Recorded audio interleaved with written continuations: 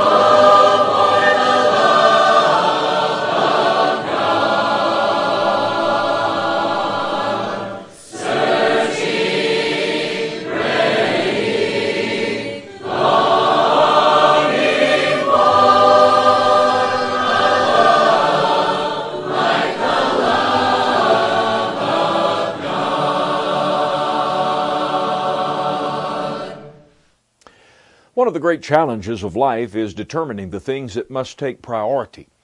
Even if we know what our priorities should be, living that way is often hard. But failing to recognize the truly important things and make them the priority in the long run leads to even greater difficulty in life.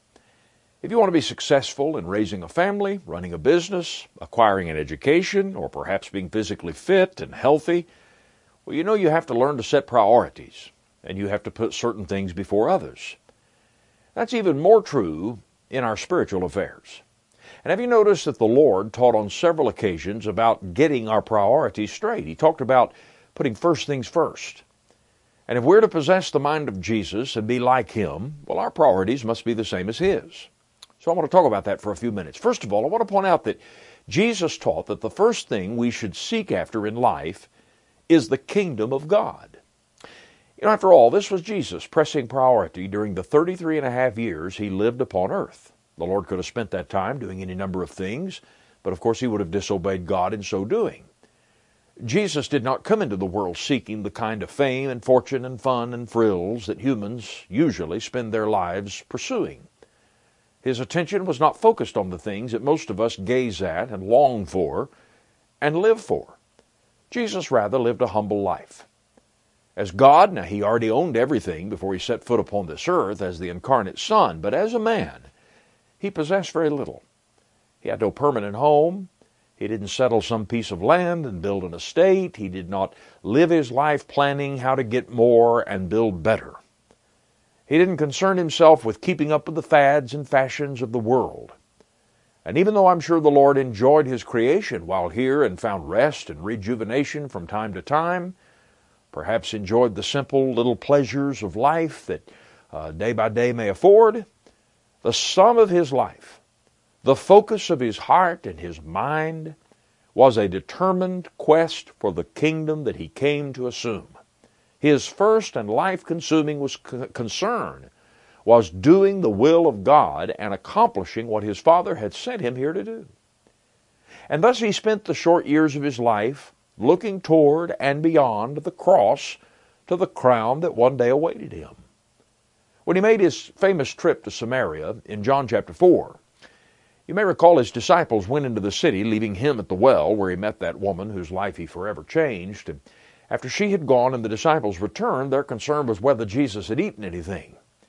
They were concerned about His physical situation, and they urged Him to eat and take care of those needs. But Jesus, however, replied in John 4 verse 34, "My food is to do the will of Him who sent me and to finish His work." Now, this doesn't mean that Jesus never ate food, for He did, just as any other human has to do to physically live. But rather, Jesus was teaching His disciples an important lesson about what His life was all about, and by extension, how we should look at our own lives. When He preached the Sermon on the Mount, as recorded by Matthew, He taught the same principle to those who would follow Him. In Matthew chapter 6, beginning in verse 25, He said, "Therefore I say to you, do not worry about your life, what you will eat or what you will drink, nor about your body, what you will put on. Is not life more than food, and the body more than clothing?" Now, let's be honest, don't we all worry to a great deal about what we're going to eat, what we're going to wear, where we're going to live, what we're going to drive, how we're going to pay the bills? But listen to Jesus. He says, "Look at the birds of the air, for they neither sow, nor reap, nor gather into barns, yet your heavenly Father feeds them. Are you not of more value than they? Which of you by worrying can add 1 cubit to his stature? So why do you worry about clothing? Consider the lilies of the field, how they grow. They neither toil nor spin.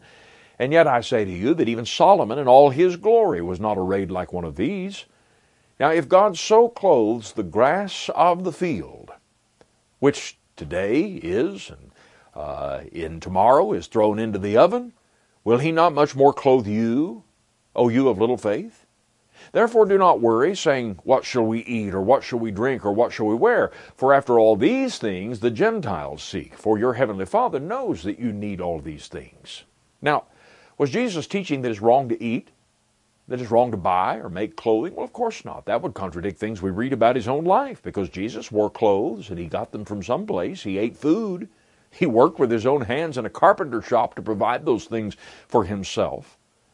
You see, what Jesus is talking about is an inordinate emphasis upon temporal things, a preoccupation with physical life, and thus a lack of faith in God, a focus on that which is temporary and fleeting, so that the spiritual realities are obscured and even missed altogether. As he once said, what will it profit a man if he gains the whole world and loses his soul? We need to be reminded of questions like that on a regular basis.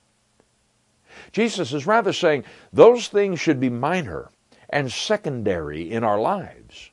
We should trust God to make those things accessible and available to us if our focus and our overall concern in life is that which is eternal and spiritual. If that's the case, God will open the doors. God will not let us go hungry. God will give us the ability and the means to provide the things that we have to have and the things that we need to survive on this earth if our focus is upon the kingdom of heaven. Now he says the godless Gentiles worry and fret over money and food and clothing and making ends meet in life. But his people are different. And he goes on in verse 33 to say, but seek first the kingdom of God and his righteousness, and all these things shall be added to you. Now, if we're honest with ourselves and we're Christians, can we say that our life is wrapped up in pursuing the rule of Christ in our own hearts and in the hearts of others? Are we obsessed with spiritual things? Are we obsessed with eternal life? Are we obsessed with obtaining, or rather advancing, the reign of Jesus the Christ in this world and treat the physical needs of life as a secondary concern? Or is it the other way around? In reality, does your life, as Jesus warned in Luke 12, verse 15, consist in the abundance of the things you possess? Or is Christ and his kingdom, his church, are those things your life? That almost sounds radical to the ear of someone living in a Western first world culture. But Jesus' teachings are radical. And they demand full surrender and sacrifice. Or we don't really understand his message and we're not really his disciples. You see, it's not wrong to work for a living or even to enjoy recreation and so forth and to enjoy the simple pleasures of life. In fact, the Bible strictly commands that a man does work to provide for his family. 2 Thessalonians 3 and verse 10, and if he doesn't, he shouldn't eat, Paul said. But when we make our life's pursuit the kingdom and the righteousness of God, when that becomes the priority, everything falls into its rightful place. If we don't make the kingdom of God the priority, however, we will never truly realize his kingdom and we will fail in the Christian life. Many, and I repeat, many, a professing Christian is of very little use to God and is a failure in the realm of faith, if for no other reason than they truly do not seek first the kingdom of God and his righteousness. The church, in many cases and in many places, is very superficial, it's very worldly, it's very ineffectual, because those who make up that church are not truly seeking the kingdom of God and his righteousness above all else. There's an old illustration that's been repeated many times, by myself included. It says that a professor stood before his students one day with an empty bucket. He filled it full of rocks, and he asked them, is the bucket full? Well, they were clever enough to figure out the real question, and they rightly said no. He said, that's correct. He then poured some small pebbles into the bucket until they fell down among the large rocks and came up to the top. And again he asked, is the bucket full? They said, not yet. He then poured sand into the bucket until it reached the brim. And once again the students said, it's still not full. And then he poured water into the bucket until it soaked down amongst the sand and it finally spilled over the top onto the desk. And he said, how about now? Is it full? And they said, yes, it's now full. And he said, well, good. Now what does this teach us? And someone spoke up and said, well, this is about time management, it seems. And if we learn to apportion our time, we can always do more and accomplish more. No, the professor replied. This is not a lesson in time management. It's a lesson in priorities. And the lesson is that if you are going to get the bigger things into the bucket, you're going to have to put them in there first. Now that's the way it is with life. And that's certainly the way it is with Christ and the things of the Spirit. That's the way it is with the church. It's work. Your part in the church. The life and the duties of every Christian. You see, our problem is many of us see religion as a niche, or at least we treat it that way. One of many categories in life, and we just divvy up and apportion our life and a little bit here and a little bit there, and we have to attend to religion over here. But that's not Christianity.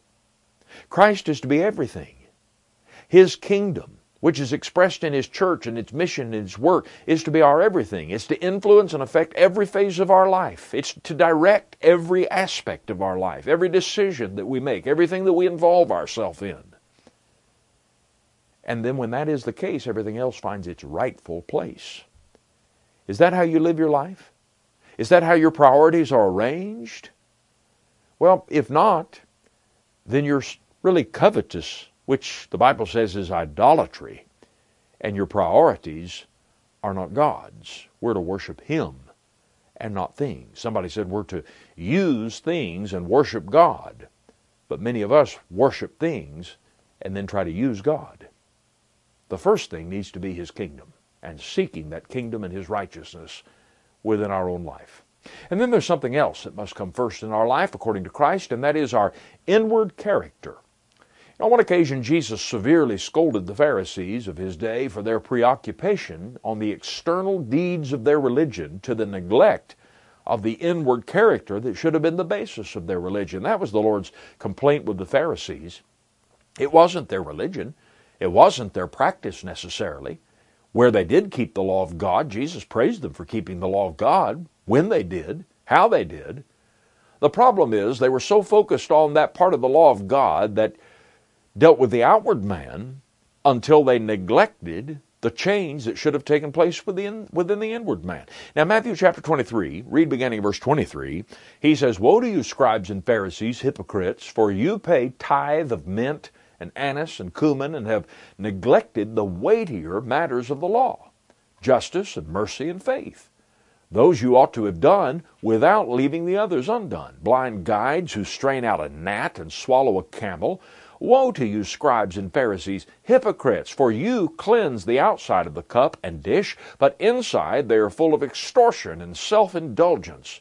Blind Pharisee, first cleanse the inside of the cup and dish, that the outside of them may be clean also. Woe to you, scribes, Pharisees, hypocrites, for you are like whitewashed tombs, which indeed appear beautiful outwardly, but inside are full of dead men's bones and all uncleanness. Even so, you also outwardly appear righteous to men, but inside you are full of hypocrisy and lawlessness." Now, here again we have Jesus teaching us about priorities, not mutually exclusive things. The Lord is not saying that external ordinances or outward manifestations of faith, that those are not important. Certainly not. And that's how many people use verses such as these, but please notice that Jesus was not discouraging obedience to the outwardly manifest deeds of the law. He was not setting those aside. He was not saying they were unimportant. He wasn't brushing them off, making them insignificant or inconsequential. Unfortunately, many have been led by false teachers to believe that what we do or how we worship or how we outwardly live our lives, even dress ourselves, is unimportant as long as we're nice and we mean well. Listen, that's totally false. And it misrepresents what Jesus was saying. Notice that He talks about those things that pertain to the law they were living under at that time, the law of Moses, such as paying tithes of various things. And He does not say you shouldn't worry about all of that. He doesn't say that's all unnecessary. Rather, He says those you ought to have done. So what is He saying? He is saying that they were concerned about doing those things without being concerned about things that were more fundamental. Not more important per se, but more foundational, more fundamental.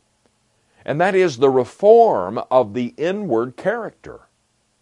And in doing those things which were good and right, they were leaving undone the things that were foundational and rudimentary, such as justice and mercy and faith.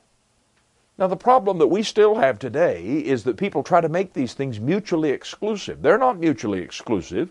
They're interconnected, one built upon the other, if they are properly understood and observed. Does God care how we worship? You'd better believe He does. How we worship.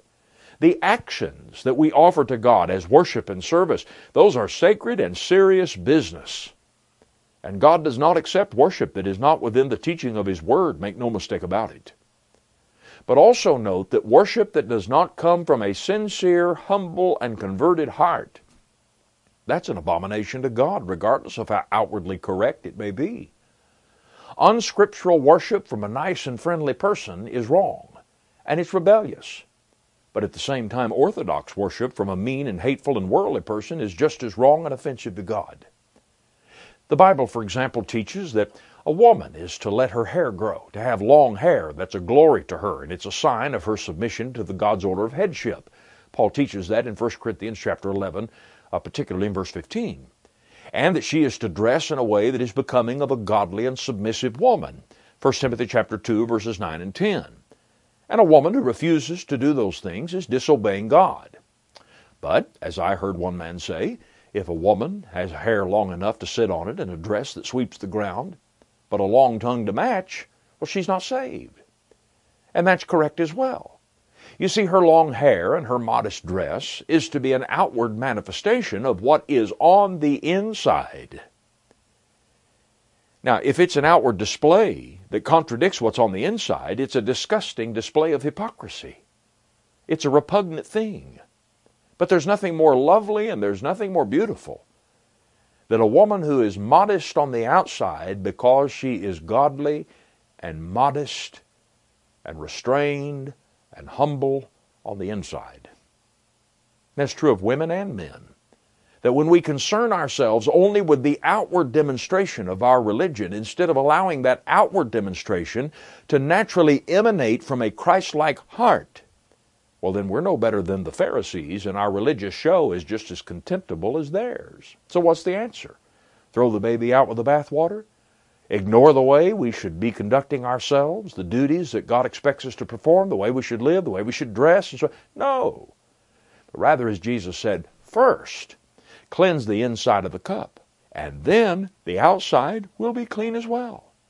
Very much related to this, Jesus once said that we're not to judge, lest we be judged. Matthew 7, verse 1, one of the most abused verses in all of the Bible.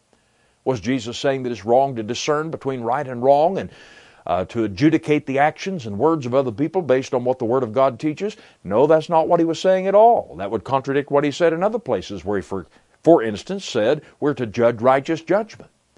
If that were what Jesus was saying, church discipline would be wrong. Yet the Bible teaches church discipline in 1 Corinthians 5 and other passages. We would not be able to mark and avoid false teachers, but yet the Bible tells us to do just that. Romans 16, verses 17 and 18. So what is the Lord saying? He's teaching that we need to first make sure our heart is right and we're trying to live our life in keeping with the law of God before we concern ourselves with whether someone else does. Not be a hypocrite. Now, that doesn't mean live and let live and just keep your own doorstep clean and let everybody else do as they please. It means don't be a hypocrite. When you point out the error and try to clean up the sin in someone else's life, check your own motive. And check your motive by checking your own life. Make sure you're just as concerned about where you stand before God as you are where they stand before God. Otherwise, we're just a hypocrite. Again, these are not mutually exclusive things. We are to judge ourselves before we judge another. And when we first judge ourselves, we will find that we will then have the humility and attitude to administer the right kind of constructive criticism and judgment and render the kind of godly aid that will lift people out of sin and point them to the Savior. Now, if time permitted, we would look at another thing Jesus taught us in His great Sermon on the Mount that should come first and is very much related. And that is, if we've offended our brother, we're to prioritize that relationship and go and be reconciled and then come and offer our worship or our gift to God. Matthew 5, verses 21 through 24. We don't have time to explore that, but the principle is essentially the same. Get your heart right, and you'll then get the other things right. That's why God looks upon the inward man. It's not that He's unconcerned about the outward behavior, for He is. But the outward behavior that pleases God only comes from a person whose heart is converted and being molded into the heart and fashion of Christ. He delights in the outward service of those who seek first His kingdom and His righteousness, those who are of a clean and pure heart, those who show mercy, justice, and faith. Are God's priorities your priorities? All things are ready, come to the feast, come for the table now is spread. Ye perishing, ye weary, come, and thou shalt be richly fed. Hear the invitation, whosoever will,